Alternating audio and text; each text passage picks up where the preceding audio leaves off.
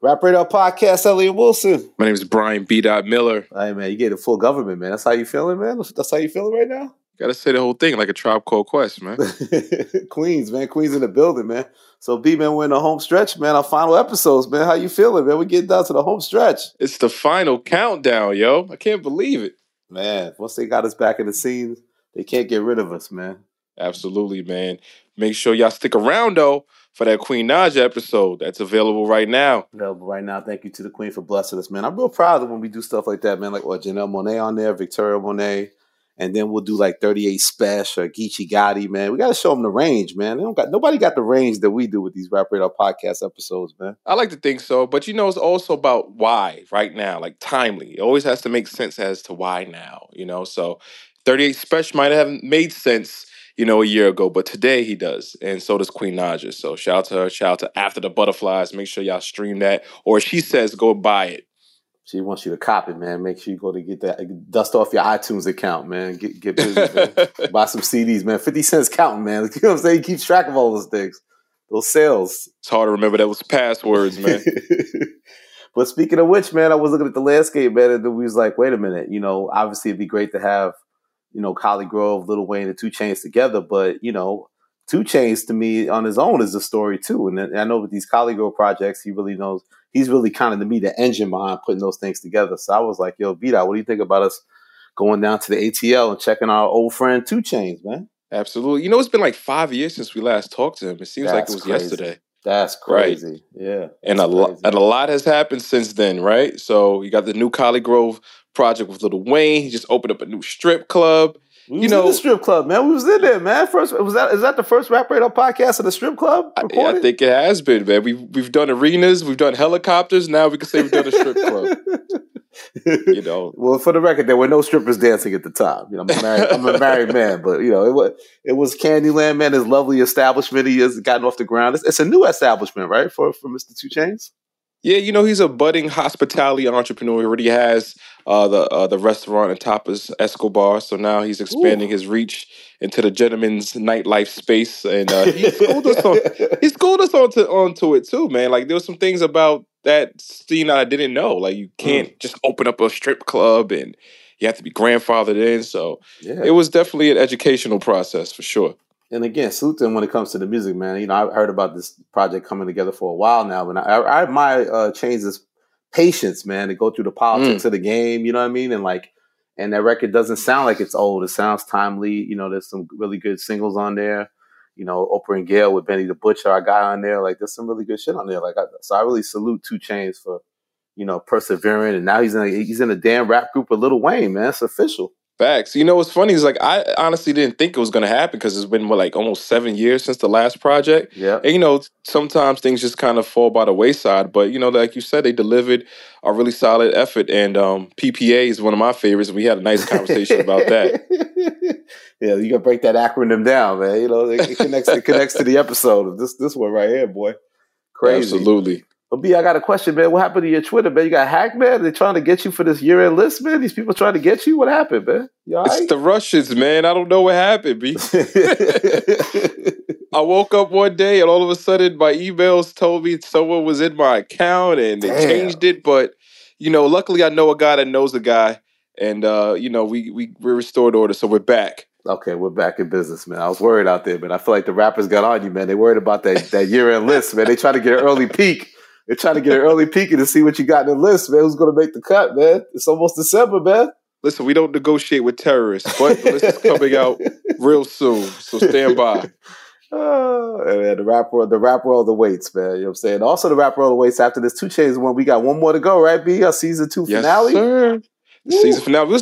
We'll keep that in the tuck for now. We'll keep that in the tuck. It's a good one. It's a good one. I don't think anybody's going to see it coming. I will say that. I think it's facts. One we didn't even know was going to come, pause or whatever Cameron and May say.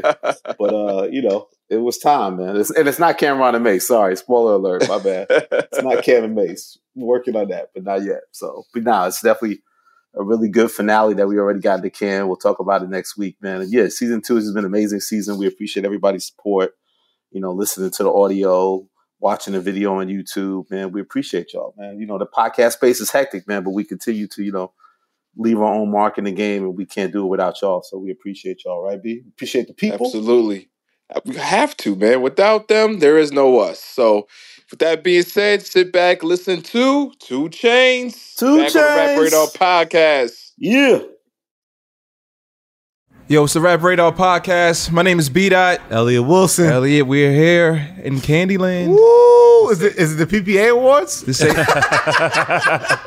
this ain't no board game. That's for damn sure. Yes. Nah, guys back finally. 2 Chainz. 2 Chainz. Yes, man. Thank you, man. I appreciate y'all. It's been a minute, man, since we chopped it up on this platform, man. Good to see you, brother. Good to see you too, both of y'all. Chainz, man, you're a serial entrepreneur. Where are we at? Candyland. Candyland, yeah. I heard you bought this for your birthday, right? Yeah. Well, yeah. The reason I said that because, the money that I would have used to buy a watch or a car, I used it to help me get this piece of, property, which is, and it was around my birthday, so that's why it went out like that. But it was the truth. One of my friends, called me from prison, and he was like, damn, Tony, he's watching my page, like, what you get yourself for your birthday, man? I'm gonna buy something. Right. And I'm like, man, I ain't see you posting that on your page, anybody. And I said, man, I can't tell you, man, I'm about to get something. Like, tell me. I'm just one of those people who don't like to talk about things until it's closed, everything, the ink is dry. So the process, it just takes time to do, basically anything these days. And it took a while. And in my mind, it was supposed to be open around my birthday, and I was going, and it just didn't happen that way. And that's how God didn't see it fit. But it ended up happening, and we're here now.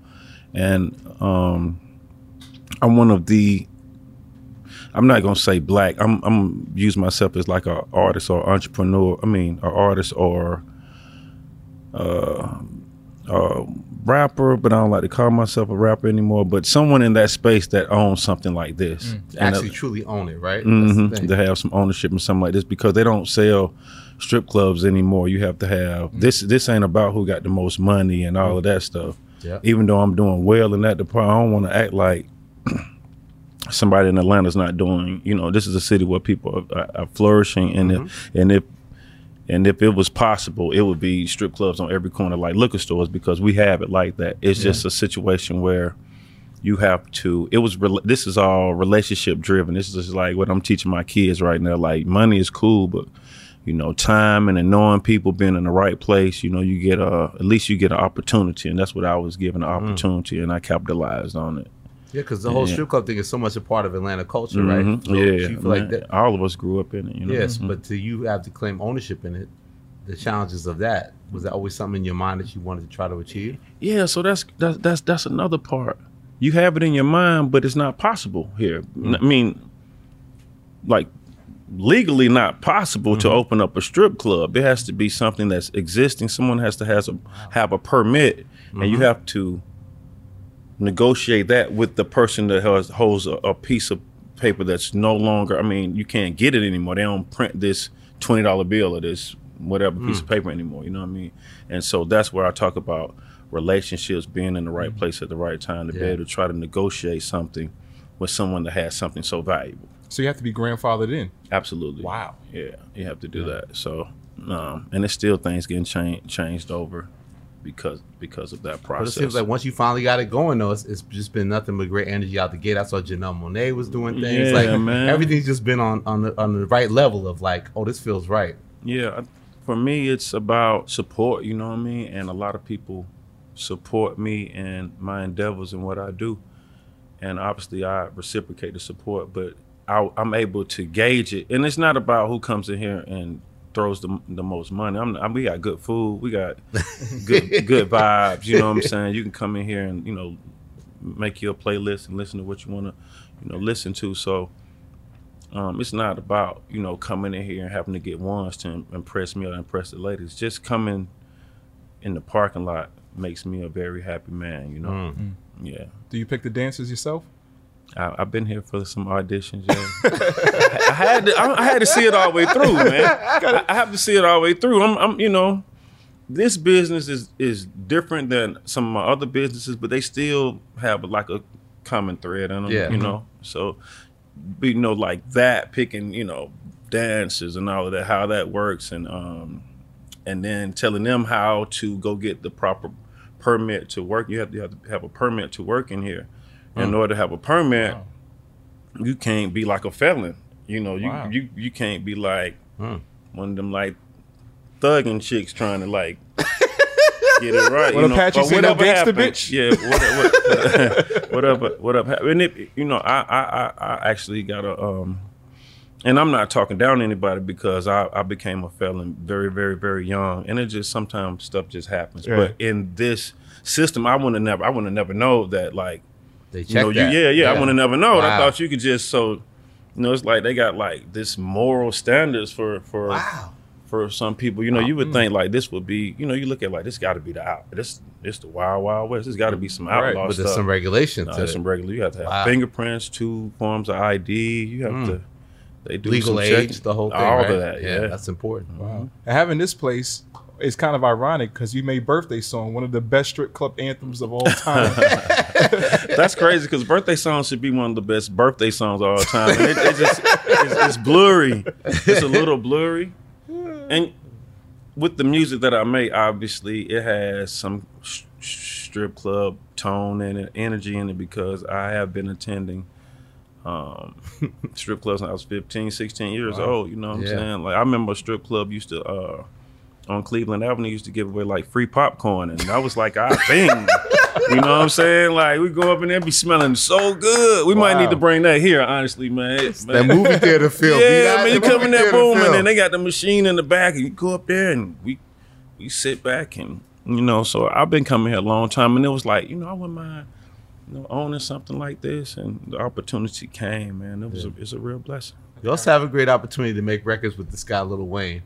I feel like every Collie Grove album is its own journey to get to the finish line. That's a fact. So talk to me about this, about this current one and the journey it is to do that. And why is that so important, you think, when you look at it to your legacy, your musical legacy? The one that's out now, I am, and I'm going to put more music out, but if I didn't do another thing, I would be just so content with my journey. That's how proud and how much hard work, sweat, blood, and tears, and just timing and effort went into not only putting it together, but seeing it to the finish line. Yeah. You know, Patience. Oh my God, all of that. Yeah. So, someone that is not afraid to learn new things, actually want to learn new things. Someone that's not afraid to learn new people, and so on and so forth. This was a journey of all of those things. It's a rap album. It's with bars. It's a rap album. It wasn't created this year. Like this has been cooking for a long time. And I'm into microwavable things as well. You know what I'm saying? But I can honestly tell you this is old fashioned. Set the oven on 350. Cooking that turkey. Yeah. 12 hours, 14 hours, 16 hours. Whatever that process is. That's what this process was for this. And so, you know, being around him is always a different energy from me because I'm always like the captain wherever I am or whatever, you know what I'm saying? Being around someone like him who I have modeled a lot of my success after, and who I ultimately kind of like recognized as someone that kind of gave me that catapult I needed, you know what I'm saying? Because honestly, without the duffel bag boy, I think whole little energy around that time when he's just hot, and he don't even have to mess with these two guys. Like, who are these two guys? And then like Play a circle. they actually rapping, and it just, and so I never looked back after that. I was somebody that really took the ball and just kept running. People give me duffel bag boys, I'm going. Yeah, and I mean, and I look back, and it may not be anyone behind me. I'm just still running, even from that time. So to be able to, you know, the first one I thought was something that I thought was like, it was during a period he couldn't really put out his own body of work. So I'm like, the first Collie Grove. Yeah, the first one. I'm like, you know, this is my brother. You know, what can I do? And I'm thinking I'm being smart. I can just really like use, you know, because I would never like pay him per se. You know, I'm like, because we do, but like, I got a budget with these people who I would pay if I want to be this artist or something. I would pay them. So shit, let me pay my homeboy. Let me look out while he whatever. I don't know what he doing. You know what I mean? So that was the mindset around the first one. And it's still something that I love very much. The second one was like, we on every song. We know what this mission is right now. Let's you're really a group. You're aligned. Yeah, we on some. We doing. This is the first interview I've done without him since putting out the project because I didn't even want to like. We either do it together. I don't want to do it. Yeah. We appreciate that. Yeah, and so this is the first one I did without him. But like, cause I'm very very happy. You know what I'm saying? I'm Grammy happy. I'm like that happy, you know what I'm saying, when I talk about that. And I don't know the process or whatever, but I just feel that way about this project, you know, from top to bottom, from the narrations that I put together with 50 to the musical bed that's behind the narrations that I put together with them joints, you know what I'm saying, and everything. And just so much thought that went. This was just not an accident. Mentioning 50 Cent, like the first voice we hear is him on the album. Like, how did you convince him to do the narration for the project? Well, I have a rapport with 50. You know what I'm saying? I have a rapport with a lot of people. I'm just not like, I don't know what it is. I'm just, you know, cool. You're a real one. Yeah, I just be cool. And so I had this idea because, you know, it's how do I explain this? A lot of the projects that were coming out, I felt like were getting back to like some type of interaction. It was just like, you know what I mean? At least that's what I wanted to bring back into the game. And instead of doing like a normal, maybe like a DJ hosting type of thing, because I saw Felicia the Goat do it with drum. I've already done my own thing, but even doing that, I would have felt like I'd have been, even though I've done one, I would have felt like I'd have been being a follower, so to speak. You know what I mean?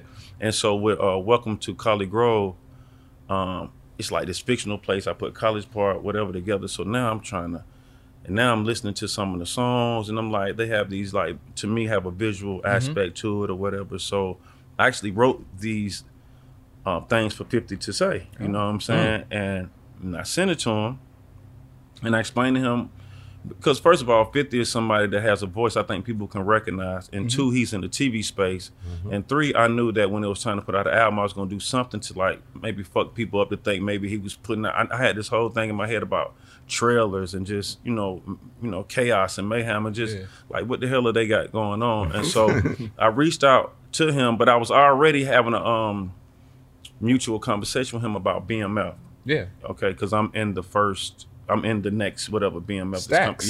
Stacks. That's right. Yeah. So that's my character name. Stacks. That nigga fire. that nigga cold. I'm telling you now.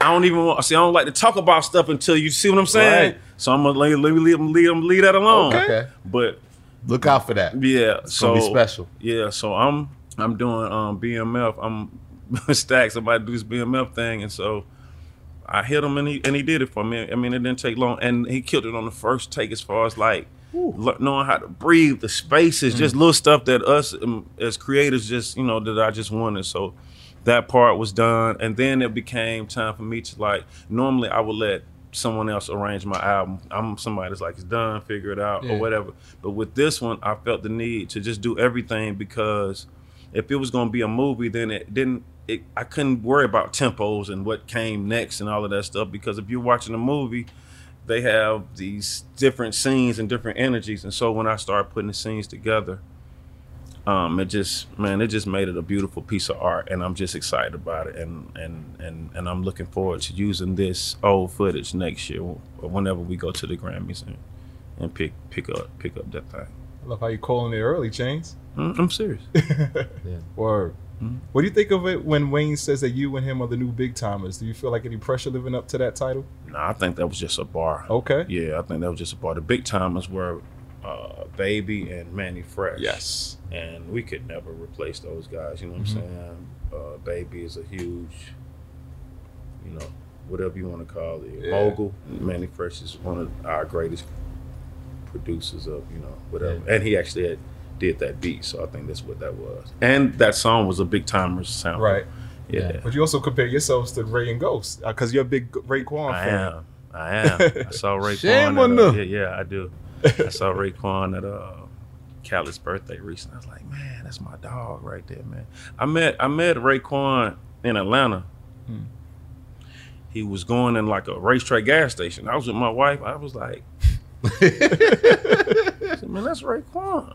She was like, I'm like, that's Raekwon. You got like a certain bop. Just randomly see him at the gas station. I randomly see him. So I'm like, man, shit, I'm about to go. I walk in the store. Yo, Ray, he don't really know me at the time. You know what I'm saying? He like I would be if somebody walked up in the gate. I totally get how his energy. Right. So he's like, what's good? I'm like, Titty boy, whatever I kicked to him. I'm a huge fan, man, you know, Atlanta.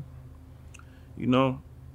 I'm like, cool. I'm like, you know, then I hit him with my second, you know, my real job. You need some weed? You know, I'm your man. You know, whatever. Hello. You know what I'm saying? And man, we built a beautiful relationship, man. We on Old National, like the street I'm from, whatever, like sitting at this little place, it was called the Frozen.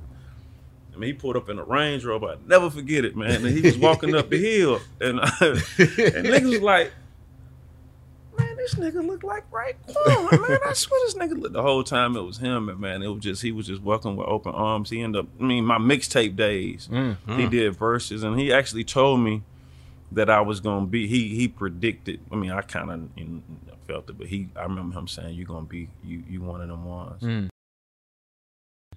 I always remember, I feel like it was a magic time. It was like 09, 2010. We had just got Rap Radar going. Spend It was taking off. I remember Tech sent us the email like, he's no longer Titty Boy. He's 2 Chainz. Oh, he sent out an email? He said stuff I don't be knowing. Stuff I don't even be knowing. Because we was posting you as like, you know, Trapper Valley, Titty Boy. Yeah. But it was like, now you're 2 Chainz. Spend It was taking off.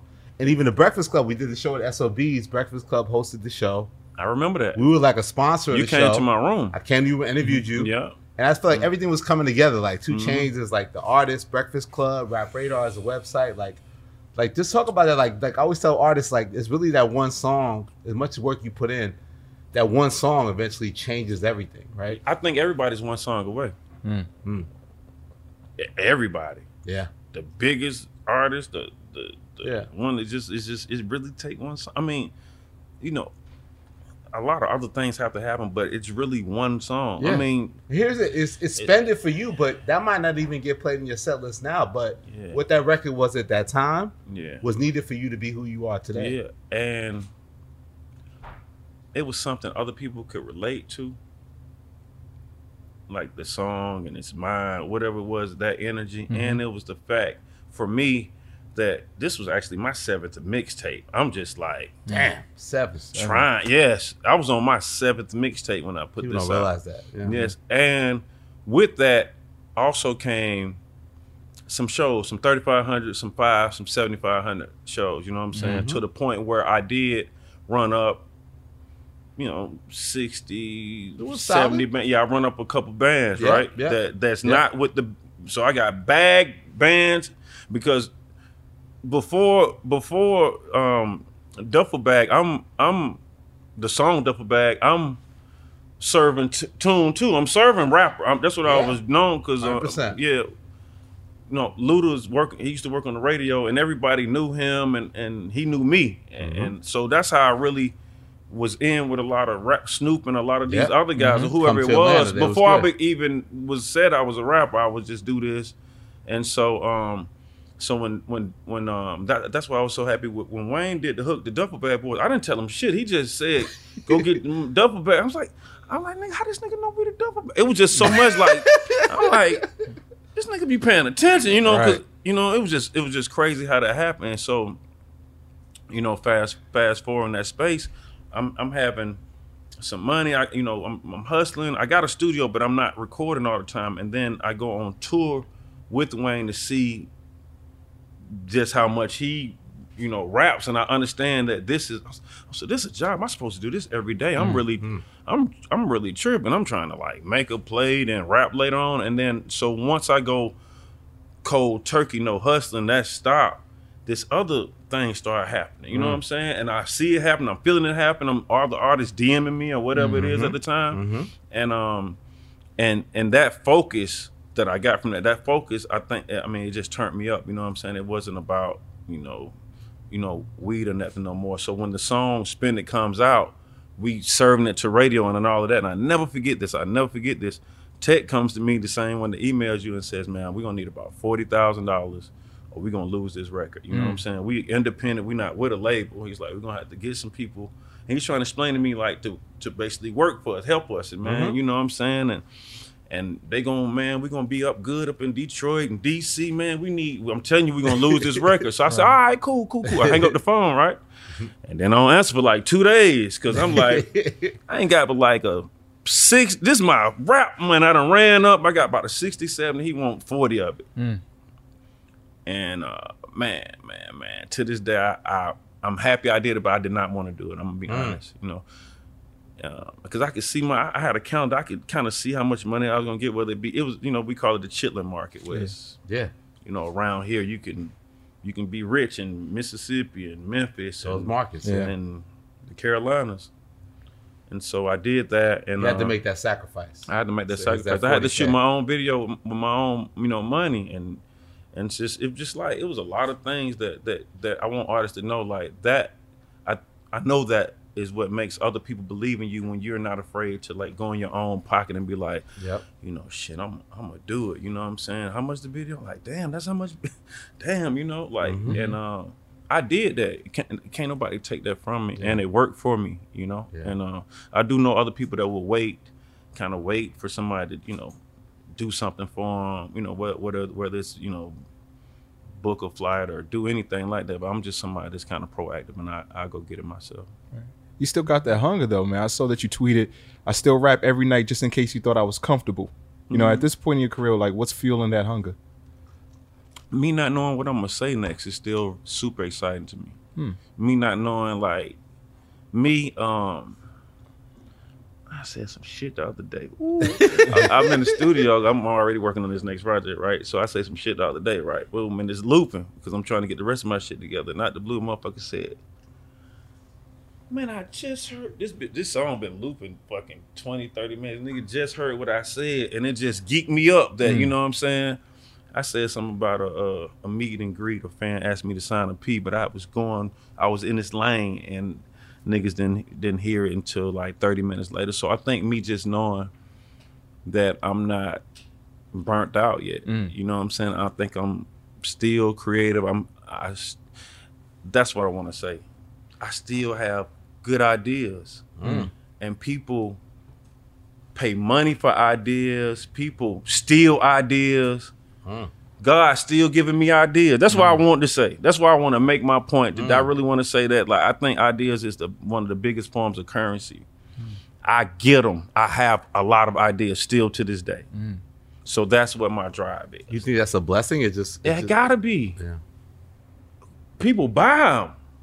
People pay billions.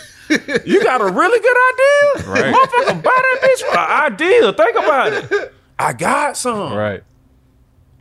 I done tell you about this shit. This 50 shit a year old. I done put together. Boom, these ideas. Even the shit that the trail ain't even the listening party in a movie theater. Boom, boom, boom. Yeah. Even what this listening party in the theater means for the next chapter of my life is all just like these ideas I got. That's what always bugs me out about artists. Like, y'all can make something and then you'll have to sit on it and wait a year maybe for it, 2 years for it to come out. But the crazy thing about this Calico project, even though it took so long, it doesn't feel like y'all just was sitting on this. It feels like it could have been made last month. Yeah, no. True. So first of all, good music is timeless. We know that. Yeah. And when you're not talking about, Whatever topics. When you're trend. You know you do this. It's like I'm just going. Right. You know what I'm saying? You know exactly what it is. So when it's not trendy raps or trendy flows or trendy beats, we got a song Pressure out with I didn't even know the producer was whistling until we did. I'm like, we're gonna go to Jimmy Kimmel and do this show. I want you to make the beat. Well, that was Fallon, the first one. Oh, me, Jimmy Fallon. I'm sorry. One. Yeah, Jimmy Fallon and do the show, and I want you to make the beat on TV. Because it's like, I'm just saying what we could do to be creative and keep, and then for me, a lot of times, because I've done TV so much, I feel like most of the times it should be melodic hooks, because the crowd there drives what you're seeing on TV. You know what I'm saying? So if it's like somebody singing at the end, ooh, then you can hear the TV go. They get connected. They get everything. Yeah. You know what I mean? I've done this. When you go up there trying to rap and shit like that, the crowd, like, you might hear one, you know, and it could be a hit record, right? Yeah, so I'm like, man, I don't know. You can't You bar sure them we up. want to do this? I'm like, man, maybe we should do, you know, the Usher record transfer. No, we got to wait. You know what I'm saying? That's our big one. We're going. So I'm like, what can we do? I'm like, let's just be creative, man. You know, Bangladesh is crazy creative. You know what I'm saying? Yep. He gonna wear a crazy hat or some shit. Yeah. And I'm like, let's have him make the beat. You know what I'm saying? This is no bullshit, B. Right on TV. Man, right on late we night practiced TV. this shit 8 times. This nigga whistled the same way 8 times. I was like, yeah. And I know Toon was like, man, Manny Fresh used to make beats, you know, verbally too. You know what I'm saying? So it's in their head. Yeah. So just stuff like that. Just taking those creative risks, and then honestly having somebody like Wayne with me. Yeah. Makes it easier for me to take these creative risks because I'm with a whole alien over here. You know what I'm saying? So it's like, man, bro, I'm thinking about just like, and he like, cool. You know what I'm saying? So. But as tight as you guys are, do you have creative differences? What does that look like? Is it arguing in the studio? Yeah, it's fun though. yeah, it's fun, man. That boy, That's a my challenge boy. because you probably motivate the alien like nobody else can. So with that comes the other Probably side of it, either right? motivate or aggravate one of the other. Yeah, that's what I'm saying. So that's where the other side comes from, right? Like, yeah, but like you can light that fire in them more than anybody, in some sense. Yeah, I mean, and not just in the studio, every video set, wherever it is, you know what I'm saying? It's just, because he is who he is already. He don't have to really like prove nothing, and really not me either.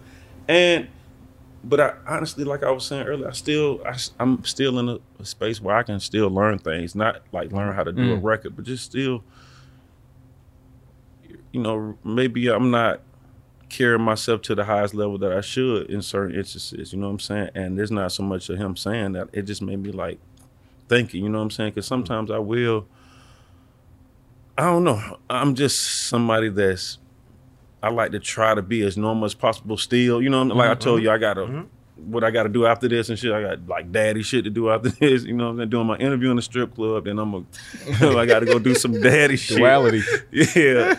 And I'm going, you know what I mean? So I'm somebody trying to do all that. You know what I'm saying? So, but, you know, it is that energy where we do want the best for each other. Being that this is like your second time in the group, like, is there similarities or differences working with Wayne versus Dollar from Player Circle?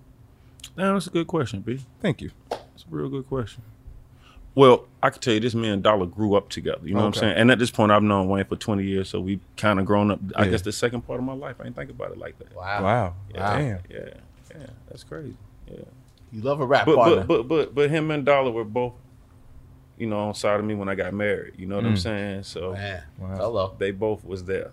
Best men. Yeah, they both was there. Yeah. They both was there. Solid men. So the process with me and Dollar is that, I mean, it's some similarity. Dollar was rapping before me. You know, I learned stuff from him as well. You know, I don't know, man. It just, I don't know. You know, Wayne is Little Wayne, obviously. You know, I don't know how to put it, but just like when I'm thinking about like the process of it, not like the projects, but the process of doing the songs is kind of like similar. Like we're not giving each other like a lot of direction. I think out of respect and confidence, knowing that they got this, like, you know, I think that's what it is on both of those projects. It's like, I know Dollar gonna go crazy. I know Wayne gonna go crazy. Yeah. But how rewarded was it? Because the first Collie Grove, there was some label politics. You couldn't have them on every song. You're so good. Now this album, it's like Nigga you get to be a real rap group. Like there's no solo song. Every song you're both connected to. That was very important. That was one of the most important things for me. That we be on every song together. Yeah. We could have did the one solo song a piece or whatever, but I didn't even see that being fit. I thought we all needed to mesh up, do songs, mix it up. You know, like I said, production was key. You know, we got 2 Havoc beats on there. You know what I'm saying? It's like, how you got a Manny Fresh and a Havoc and a Bangladesh? It's just, well, what do y'all got going on over here? You know what I'm saying?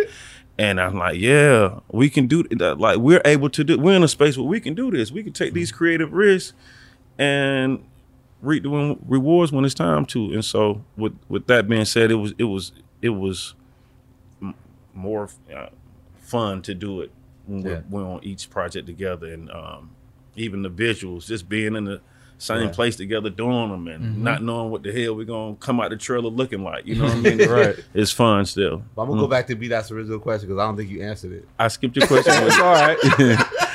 When you and Wayne do have a minor difference, like how does it get resolved? Like, give us an example of when you might not have seen everything the same way, but you got on the same page, and that's what we now hear.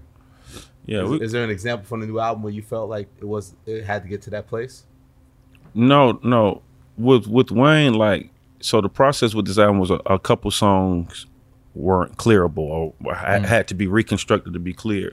Now, he works just as hard, and if not as hard as me, so he doesn't mind that. He'll be like, fuck it, we could just, we got other songs or whatever. Yep. My thing may be, I think we need this one right here. I think we need to figure, and I'll just figure it out. But it's nothing that we can't never fix, or nothing where it, we have to come to blows or anything crazy like that. It's just some creative stuff where one person is maybe, more nonchalant, and the other person is like, I'm telling you. Yeah.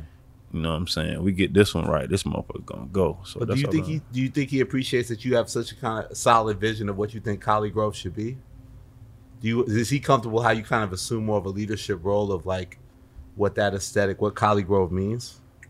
He's still very much a part of everything. Yeah, he's still very much a part of everything. We text it done that. Everything's mutually agreed upon. Yeah, we talk a lot. So, yeah. Let's just run this by. But I gotta run this by you, boom, and vice versa. And then he had ideas too, which was very cool. Yeah, man, ideas too, which was very, very cool. Which is what I wanted. That's what I told him. Like, boy, I want you to be a part. Like, I don't want to do all this stuff by myself. I know what you do. So that was important. What was the example of one of his creative ideas? The idea behind Oprah and Gail was his idea with Benny the Butcher. Yeah, with Benny the Butcher, the way we shot it with his particular cameraman. It was 3 different.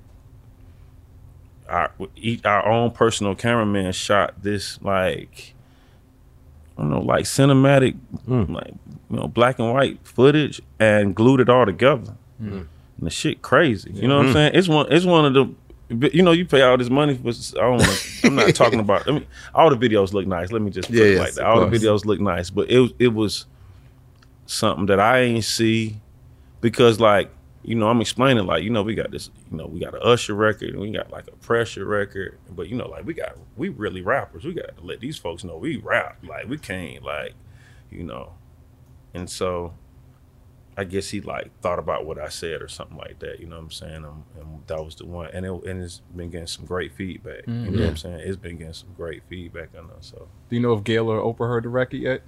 Well, Oprah hit me last night, B. That's funny you asked. What the fuck you want to hear? Nah, I'm just like, Oprah, Gail DM me this morning.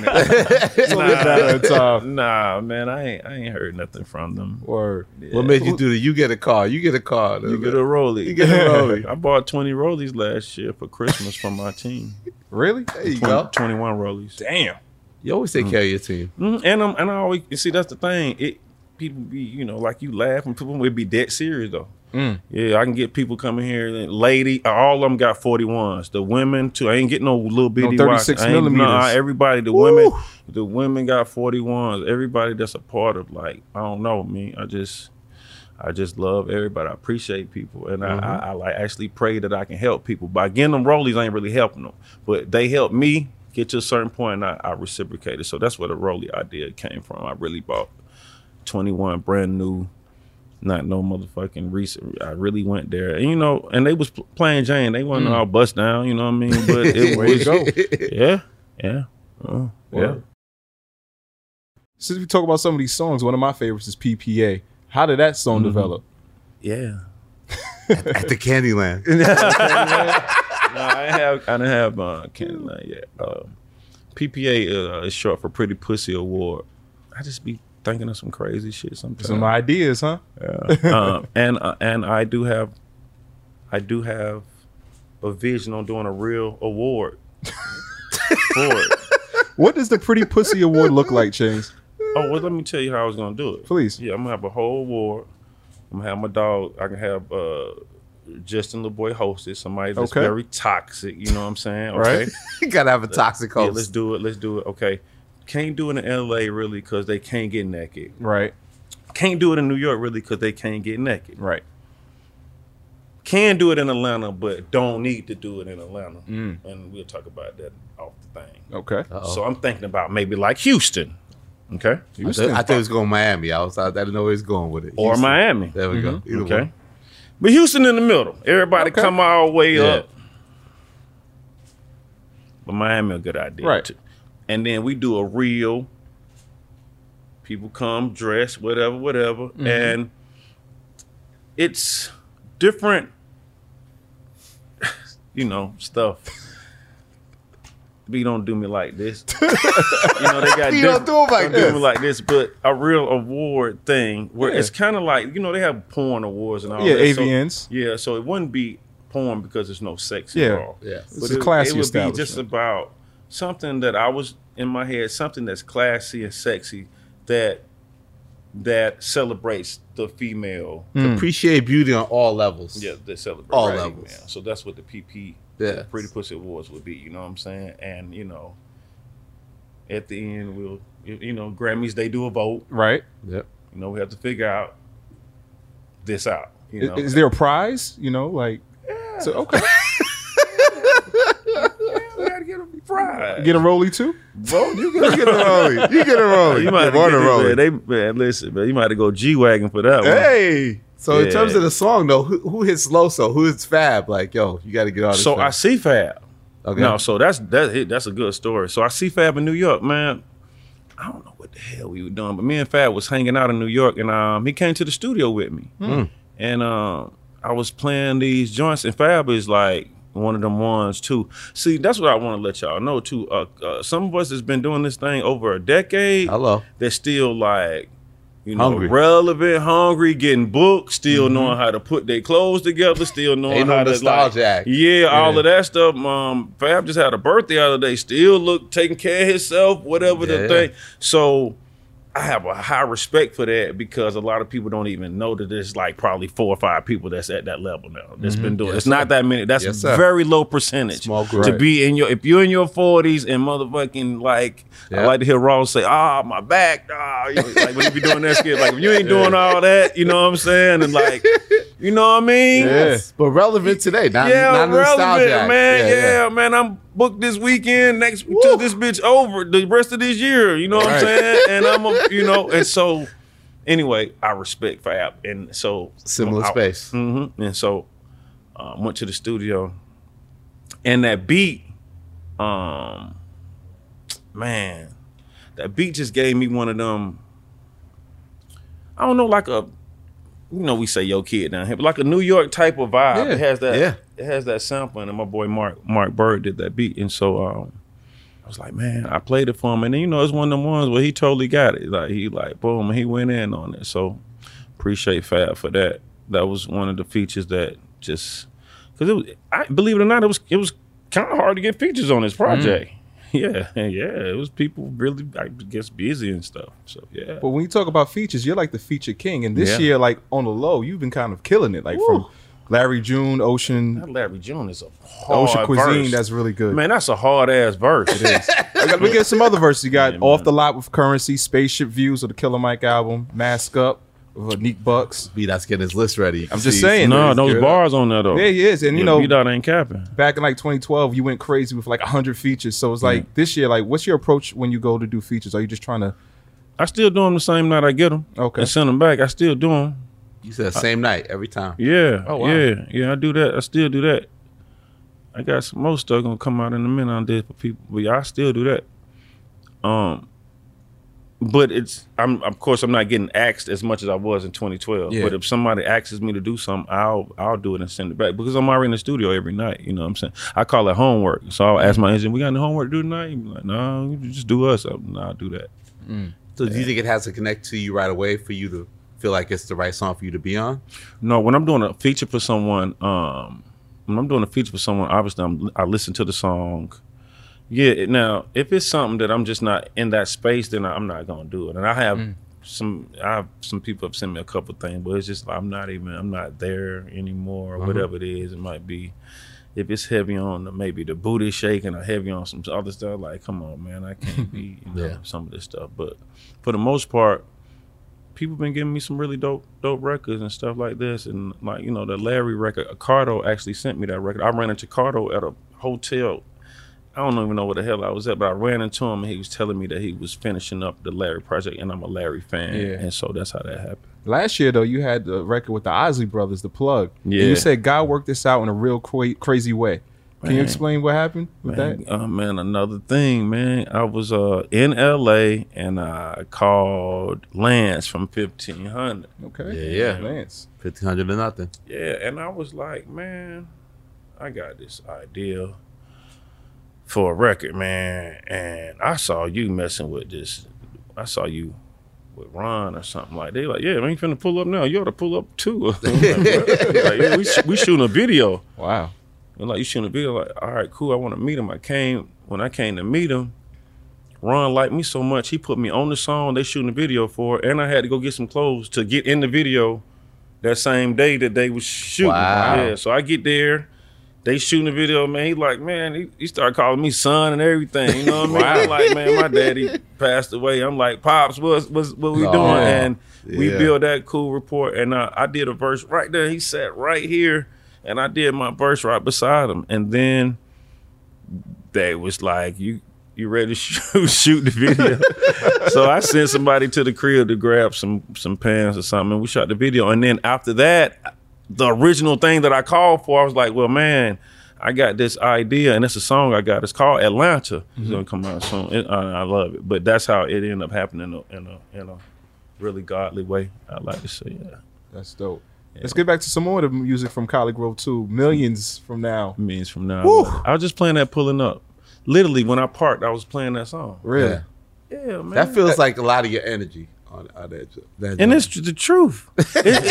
The thing about my stuff is, and I mean this so humbly, so humbly, but when people come to me and be like, man, I booked you in 2013 at the such and such in South Carolina. Mm-hmm.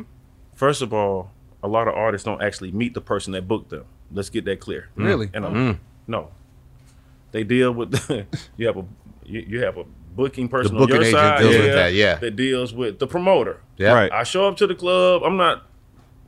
It'd be a couple promoters that make their way in there and do whatever. Take You a might picture. dap them up. Might take a picture, but but I don't. rare. You ain't hit me up, gave me no money. I ain't put. So then you might walk up. I might see someone somewhere, and obviously we all look different from 10 years ago. Most men,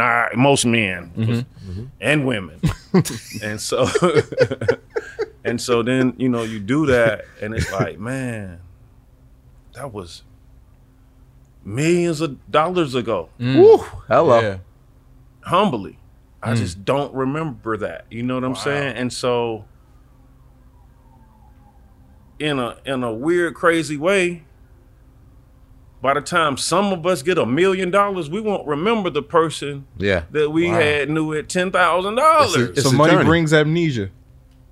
It just bring a whole bunch of shit because you got to do a whole bunch of shit to get this money, and you just may not. Now, of course, those special love and close ones to you, but this is, and honestly, this is just my theory, my take on things. I'm not right about everything, but I'm not somebody that says money should change you or nothing like that. But in certain senses, by the time you say, for instance, for me, originally for me to get $1 million, I'm gonna have to do so many shows, right? So then I'm in different states, different stages. I see different fans. I'm not just getting my $1 million in Vegas at a resident. I'm actually moving around. You gotta go across the and even if it was Vegas, that's a tourist city, so people will be moving around. So don't expect me, and that's all I'm saying. So I won't remember you. I won't remember you. So $1 million from now, I won't remember. I remember you.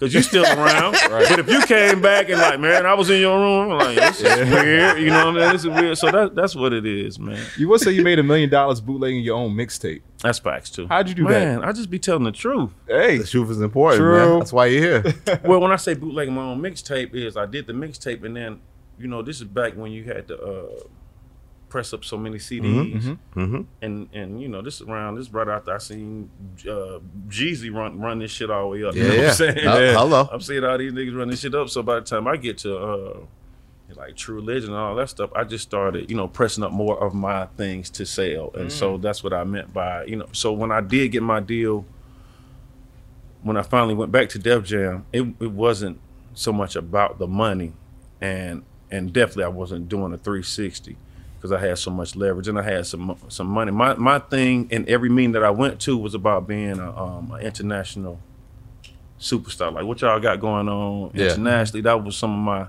questions. How many you have employees over there? Some would say 20, some would say, you know, we have this, and so I wanted to be known internationally because I felt like when I finally was going to get a deal, I already made some. I had been to South Dakota, North Dakota. I'd have been to Boise, Idaho. I'm one of them people. Well, I done touched. I swear to God, I'm like, I done did the whole United States. Yeah. When I look up, I did the whole, you know, and so of course I ain't done Montana or some shit like that, but and so that was my approach to you know, doing what I'm doing. Why do you think you was ready for, like, because think about it, like, you put all the work in to get to that moment, Spend It happens, then I remember just that first run, everybody felt like Chainz can't miss, No Lie, Birthday, everything was just like this, like, why do you think you was so built for it, that moment, and like, what was that like with that momentum you was building at that time? Just wanted it so bad, man. That's I had to really remind myself, not all the time, but sometimes I have to remind myself that I prayed to be here. Like, ask whatever please. God I believe in, you know, what I believe in, I prayed to be here. So sometimes when I don't feel like taking a picture or fucking like, you know what I'm saying? It's like, you know, because I'm a human being with, you know, feelings and sometimes I'm tired and all that stuff. I do actually have to think like, man, I prayed to be like a good like rapper. I ain't just say I just want to rap, Lord. Please just like let me be a rapper. I was like, I want to be like, like, I'm really letting it. Then it's like it's starting to happen. It's starting to, because you know, for me it's about lining up. I remember how the No Lie thing happened. I remember how the birthday song happened when Ye heard. I remember how all these things even happened. I remember break that down though. Break that down. I think a lot of people don't know at this point. That was, you know, that's with those the whole Spend It takes off. Yeah, Spend It takes off, and then No Lie and like Birthday, like that whole momentum you were building. No Lie. I saw Drake at a All-Star game, and I'm popping. I mean, like people yelling 2 Chainz from the court during the national anthem. I'm like LeBron yelling 2, but I'm like in row 10 at the same time. Wow! I still ain't got my shit all the way together. Now, I think I see Tune down there on the bench, which I know wherever he at, even then I'm good. And I see Tune, I see a couple other people, you know, I see they know me down here, you know what I mean? So just like anything else, I just act like I'm supposed to be here. So I started walking down. And man, now that I'm thinking about this, I never forget, I remember Mary J. Blige, even though I'm cool with her now, I remember her saying, hey, 2 Chainz, and I'm like, man, Mary know who the fuck I am. I remember just being like a moment. And then I ran into Drizzy, but I already knew him from when I went on tour with I Am Wayne Music. back I Am then. Music tour. I Am Music to see like, oh, this how you know, you get off stage and then you go back to the studio. Like, that's all Wayne did. So that's what, when I talked about going cold turkey with the trapping. So when I saw him, he was like, man, what's good? I said, man, you know, I got one for you. And I was lying. So it's funny that it's called No Lie. It's funny that it's called No Lie. That's hilarious. But one of my investments before I got my deal was this tour bus with a studio on it, because I already done seen what this boy Wayne be doing on this on bus. The bus, yeah. I'm already seeing, when I went on tour with him, he let me, I'm sleeping on the studio bus. So that was one of my big, I done went through like 2 of these little convert. This is before Sprinter. So I'm going through these little turtle top vans. And then I saw tour buses, 300,000-400,000. Like, you know, mama got a house. I had got her a house, and this is before I even got my house. I said, you know how we think. Gotta get it right. Like, no, this is how we think. If shit don't go right, we go back to mama house. Right. You know what I'm saying? Yes, This is how you know. And I've met mentors in my life that told me that's not the way that other cultures think. That's just some black shit. It is. So I get her this house, and then I get this tour bus. But in my mind, I'm like, the tour bus got beds, kitchen, and if I got to, nigga, this the crib. You know what I'm saying? And the bus outside, and I go to the bus, and my engineer, I go tell my engineer, I said, shit, man, I just told Drake I got something for him. He said, send it. And he's like, what you gonna send him? I'm like, man, I don't know. So they was like, we need to pull up some beats. And me and Mike Will had been working together for years since before Mike Will was 21. I've said this before, I used to sneak him in the clubs with me. You know what I'm saying? He was just somebody that Mike Will was someone that just did not take no for an answer. Yeah, and I'm gonna be honest, like, and it worked for him. He did not, there was no way he was not pulling up on you. It was no way.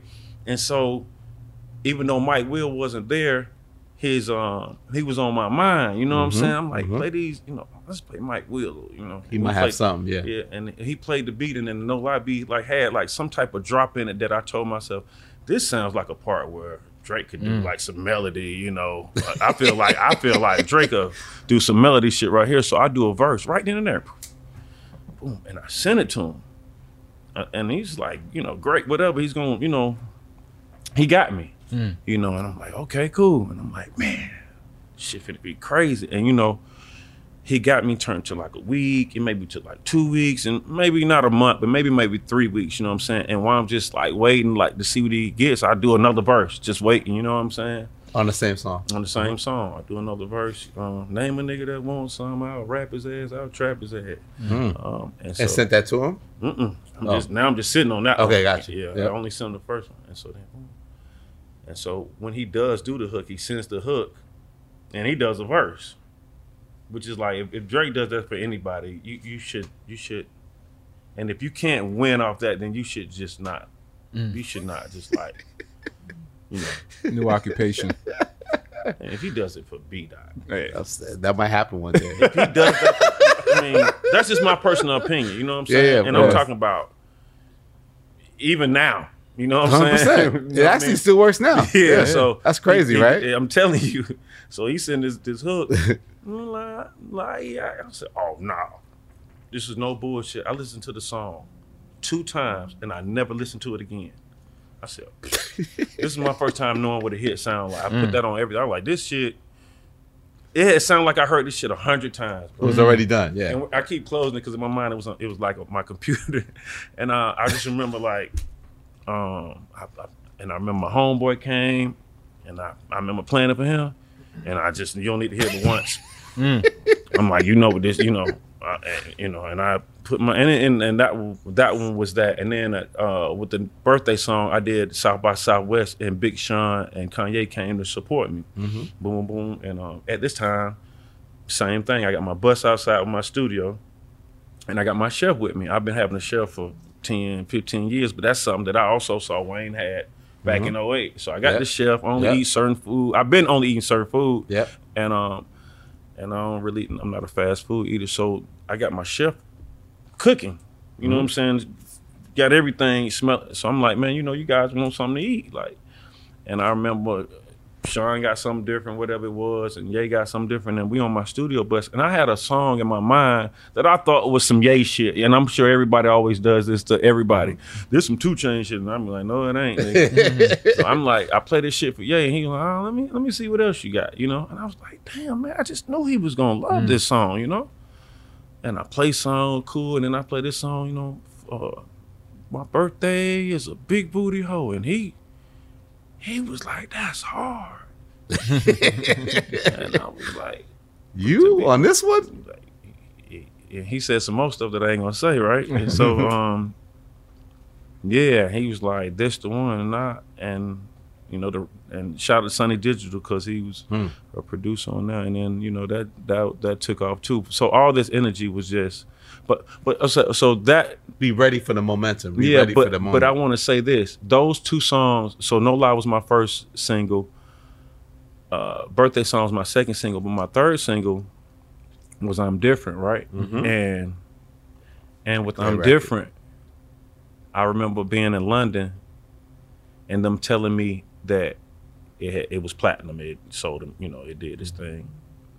And that, out of all the songs, made me feel like I was an artist or whatever. I came because it was just me. Just you on the song. You know, I did the hook. Yeah. I did the verse. Yeah. Mustard did the beat. Ain't no sample. Ain't nothing. Like with no lie, I still was humble. I like this. It was Drake on it. You know, Drake's hot out here. I ain't stupid.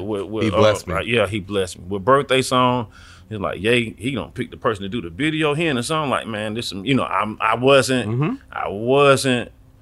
You know, but when I'm different, went platinum. Undeniable. I'm in the mirror like, you got this, you know what I'm saying? This, Right. It's you know what I'm saying? That's right, shorty, you know what I'm saying? They all know, they believe you, you know what I'm saying? All the motherfuckers, they thought you did this. You know what I'm saying? You know what I'm saying? It was just that. And so that was the energy behind that, you know what I'm saying? And I feel that way for other artists too. I'm like, artists know when they ain't done shit. Like, you know your moment. It's truly you. I don't know if you sometimes they be like, you know, throw this money away because I know I ain't done shit, or sometimes they be like, let me be cool because it's, you know, two ways to do it. But, you know, for me, that was my energy around the time. Right. Earlier you said, you know, you're working on your own solo stuff still. You know, last year though, for your project, you had a song called Free BG. Now, BG's free. Yeah, BG's yeah, we have a song together already. Oh, really? Okay. Yeah, BG's I actually knew BG. I met BG before I met Wayne. Wow. Because BG, for people who know the Hot Boys thing, they broke up or whatever, and BG came to Atlanta. And once again, I was trapping, you know what I mean? And he came to Atlanta. When he came to Atlanta, everybody was like, man, you know, BG, Atlanta was like fucking with him. T.I. had him around a lot. And so trying to bring in the Grand Hustle Grand at that Hustle, time.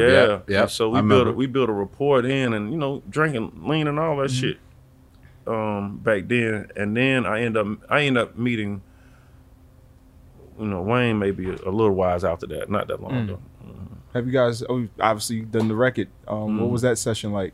We weren't in together. Okay. Mike Will too, Mike man. That's Will? crazy. Mike Will put it together. I did something, and Mike Will put it together for me. But me and BG, we FaceTime and all that. I just didn't try to like record it and put it everywhere and all that. But we had a good long conversation. Yeah, that's a friend of mine, and we did when he was locked up too, though. Oh, okay. Yeah, this is not my first time communicating with him. Okay. So back to the solo effort. Like, what's the outlook for that? Like, what's the goal? Oh man, I already kind of got it put together. Okay. I'm excited, man. I am. I'm you got excited. the vision already. Yes, man. It's gonna be dope too. Okay. Yeah, man. I got it together. The title. I'm working with like some of the arrangement and everything, but it has some samples that need to be clear like everything else. But I'm happy about it. The next project I'm putting out is that static project. You know what I'm saying? But it's a lot of upgrading, moving around, some stuff like that. So it's actually fun.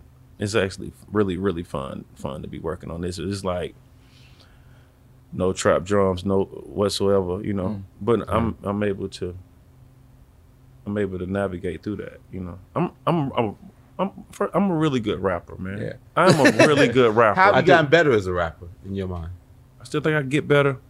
You know, I think I got these things that I'm ultimately good at. Like if it was sports, you know what I'm saying? But there's some things I can work with on my offhand, you know what I'm saying? And I think my offhand would be like more or less more melodies and stuff like that. You know, I'm not somebody's gonna come on like to try to sing the roof off and nothing like that. My melodies come just if I, you know, stretch a word or something like that, but it's not really intentional either. I have like this self melody thing. So it's just about, like I said earlier, taking certain creative risks, but also using the studio to make those arrangements and adjustments. You know what I'm saying? Use the studio to make those mistakes. You know what I'm saying? Like I'm not making a mistake when I put it out. When I put it out, I you know, I'm already like got it where I needed to be. Yeah.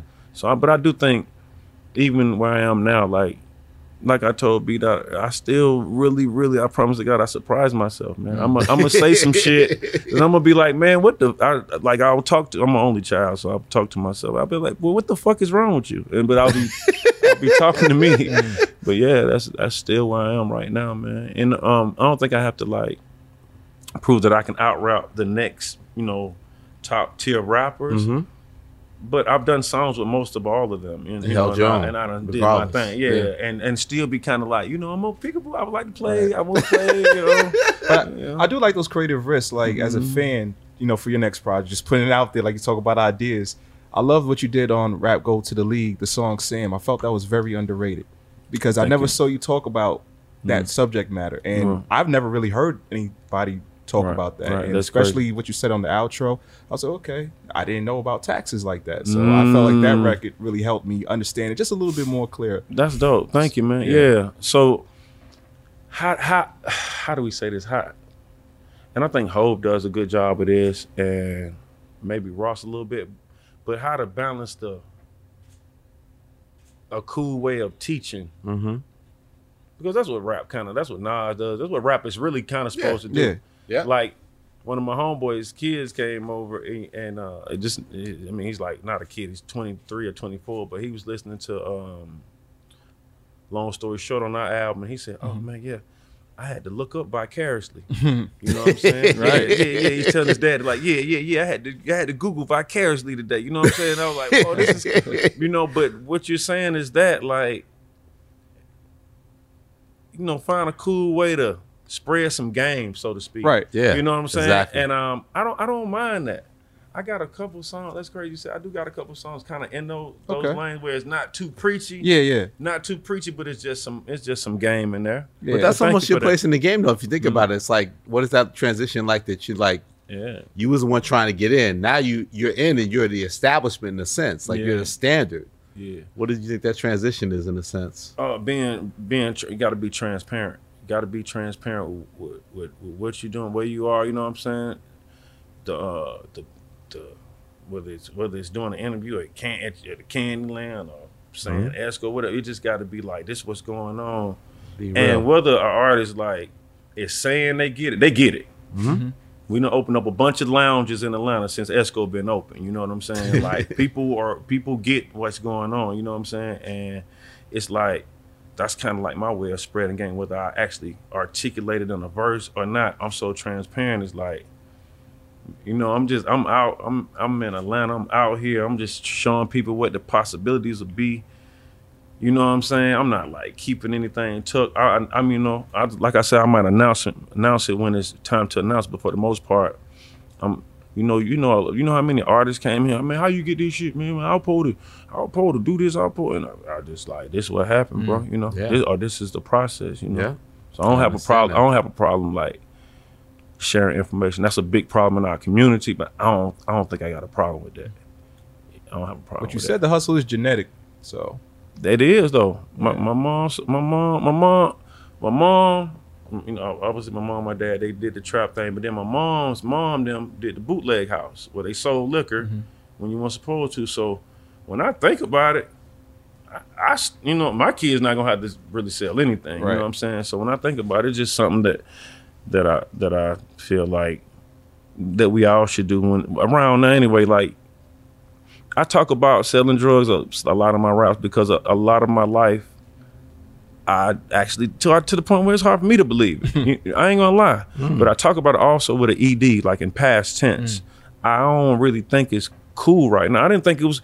Matter of fact, when I did sell drugs, it wasn't cool. You like didn't tell everybody. You like played crazy. You didn't yeah. When I was around like Luda or something like them, I didn't tell them niggas I had a Jay outside waiting on me. I was just like, hey man, I'm about to run to the store right quick or whatever that excuse was. And so, and that's another thing. Not even just like with using the past and whatever happened in the past as far as trauma and stuff like that. Now figuring out a way to not do like, I see a lot of people, because right now I'm in the process of working on a book and a film. Oh, wow. But these things that I'm working on are not based on who went through the most pain, who went through the most trauma, who the toughest, who had the toughest background or whatever that is. You know what I'm saying? Because when I think about trauma, a lot with men, we talk about, we'll talk about, whatever that we were dealing with in the household. When you talk about trauma with a woman, she could go into something that we can't even be on the same level with. So the presentations that I'm going to present with the book and with the film ain't about me trying to out gangster nobody, out tough nobody, or nothing like that. Actually, my book is going to really be a different angle than what you've heard a lot of people that's like me put out. Let me just say that without telling too much. And as far as the film space, I would say that in the same space. It's not some. I'm not in the film. I'm just inking it, seeing it through, and all of that stuff.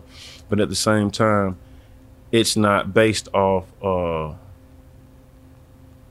You know, it's some stuff in there, but it's not based off like this is the most gangsters, grungiest stuff. Like you know what I mean. I'm really in this creative space. You know what I'm saying. I'm really just being into something that's just putting dope stuff together. You know what I mean. Curating dope stuff. That's where I am right now in life. Yeah. Whether it's curating this how this looks. I'm just into curating shit right now. For real. Candyland. I love this place, man.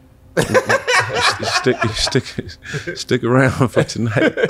You know, Chainz, I always want to know this as a rapper and a business owner, right? Like with the rise of streaming and like the fall of gatekeeping, right? How important is the strip club still when it comes to music? Like for breaking new music, rather. That's a good one, man. Y'all came with some focus today, baby. Y'all got some good ones, man. Because streaming is a whole nother world. Streaming is a whole nother world, and it's an era thing. But I think what I'm starting to see in all the spaces is kind of like, and I hate to use, let me just like, you see older talent or talent before me or whatever. A lot of the things they do, the fans they grow with them, so they're able to still go on tour, they're able to still sell merch, they're able to still do stuff like that. In a crazy sense, the strip club has a similar thing. Not so much the females, but the actual people that attend strip clubs, who attended them 5 or 10 years ago, they still might pop out to go to a strip club because the energy in the strip club has always been, I just want to go somewhere and chill where ain't a lot of people. I just want to hear some music, have a drink, and if a naked girl walk by, that'll be really cool.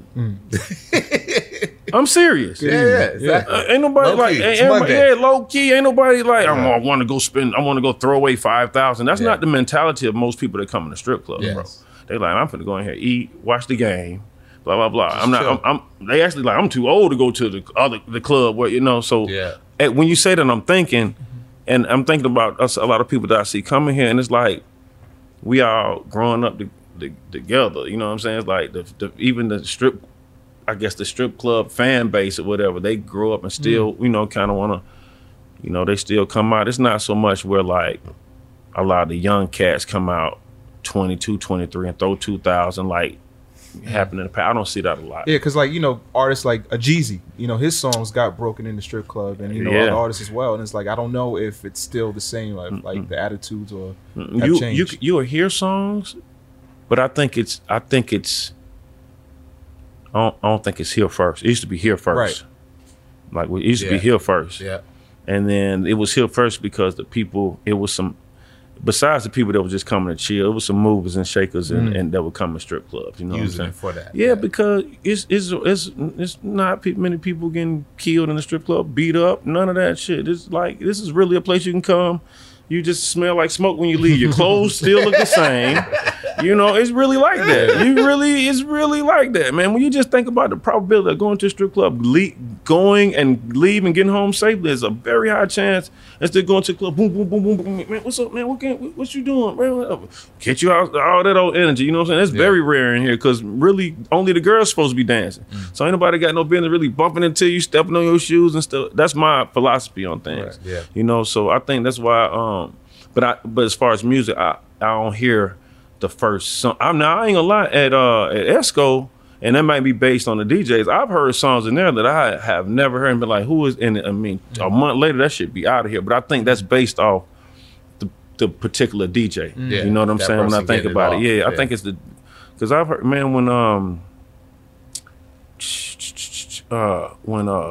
Club God, Beat King's first, like, he been doing his thing, but when he had when the run come with the Eat Me Out and all them little the songs like that, man, I would be in Esco and everybody around me that would be just, you know, I'm like, man, who is this? And it was another artist, a couple of artists, but I remember that stand. I remember asking like, who is this? And I remember it was a couple other artists, but in the strip club, I think it's maybe secondary now.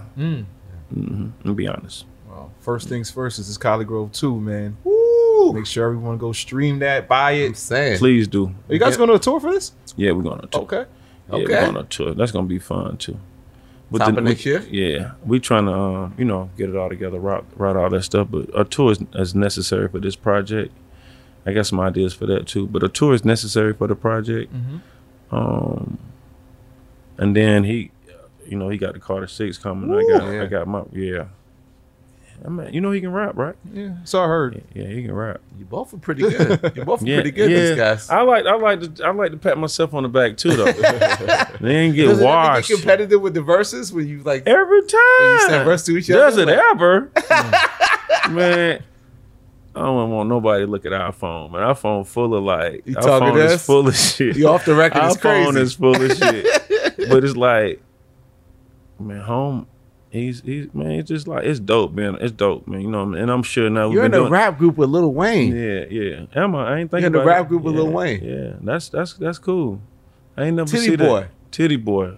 In the rap group with Lil Wayne. And Lil Wayne's in the rap group with Titty Boy. Mm-hmm. Hello. And I ain't getting washed now. I ain't getting washed now. I'm standing on business. I love it. I'm standing on business, man. He getting washed, man. Nah. What do you think that when you look back? I mean, you're gonna do more albums after. Like, what do you think that these College Grove projects will win? What does that mean to your career and your legacy? You think when you look at it? You got the one cover with my face, his tattoos. Hello. You got the other cover with his face, my beard. We brothers like that, man. And it was good that we had an era where we can go back and sit like we put some, because man, the music, although like all the music we do, it has a time capsule, and you can like go back and kind of remember what was going on. It's just something, really special about just working with somebody that really don't have to do nothing no more, but still does it every day very passionately at a very high level. You know what I'm saying? And so being able to come into that world and, like I say, steel sharpen steel, and like, if you don't know, like, he's someone that's like playing a guitar right here and rapping and then recording that, you know what I'm saying? Yeah, doing all type of stuff, and so it's just about not believing in having a glass ceiling. I think that's what this project just proved. Like, it's no such thing as a glass ceiling. You know what I'm saying? We just, we standing on whatever we have to stand on. But it's just a blessing, man. And when you say being in a group with Lil Wayne, really think about it like that. But I guess currently, Ran Ghost, man. Ghost and Ray. Yeah. Somebody actually hit Tech was like, we need to go out with them and do some stuff. That would be cool too. What made you do that with the whole Shame on it? Like, did we ask about? I'm a Wu-Tang fan. I'm a Wu-Tang fan. To go all in, but to go all in with I went all in. I changed my tone. I was in there like, shame on the I was on all that. And actually, Dollar put me on them. I wasn't on Wu-Tang. I was somebody that was only listening to like Atlanta music for a long time. And then I remember you telling me this. I remember this. Yeah. I never forget. I knocked on Dollar door, and his mom was like, his door was made. When you open the door, it was steps go straight to his room. His mom was like, "You up there listening to something?" Man, I never forget, bro. You got to think somebody from Atlanta. I want to put you where I was at. I'm young. I'm from Atlanta, and he's listening to Jizza. Liquid Swords. And it's all that. I don't know. MCs came. Yeah. So you got to think, when I look up them steps, I'm not knowing. I'm like, what? It's a video game. Yeah. But he explained to me that they trap too. That's really what he trying to tell me. He like, bro, you got to listen. He's like, bro, them folks, they on there talking about doing snorting and everything. So Dollar trying to, bro, them folks trap too, bro. They trap just like we trap. He trying to tell me that I can't even the Sonics. I can't even get through it. But he the one put me in there like, bro, you got to listen. Holmes said he doing this.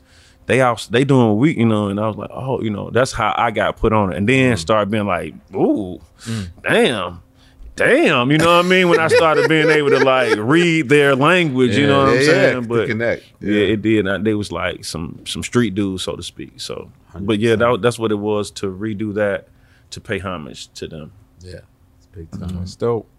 College Grove 2.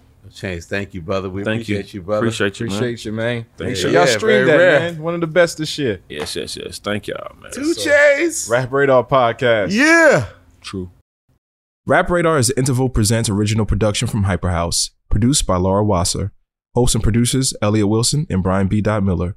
From Interval Presents, executive producers, Alan Coy and Jake Kleinberg. Executive producer, Paul Rosenberg. Editing and sound design by Dylan Alexander Freeman. Recording engineer, Gray Paul. Visual directors, Sammy DeLille and Caleb Seals. Operations lead, Sarah Yu. Business development lead, Sheffy Ellensweg. And marketing lead, Samara Still. Make sure to follow Rap Radar and listen on Apple Podcasts, Spotify, Amazon Music, or wherever you get your podcasts.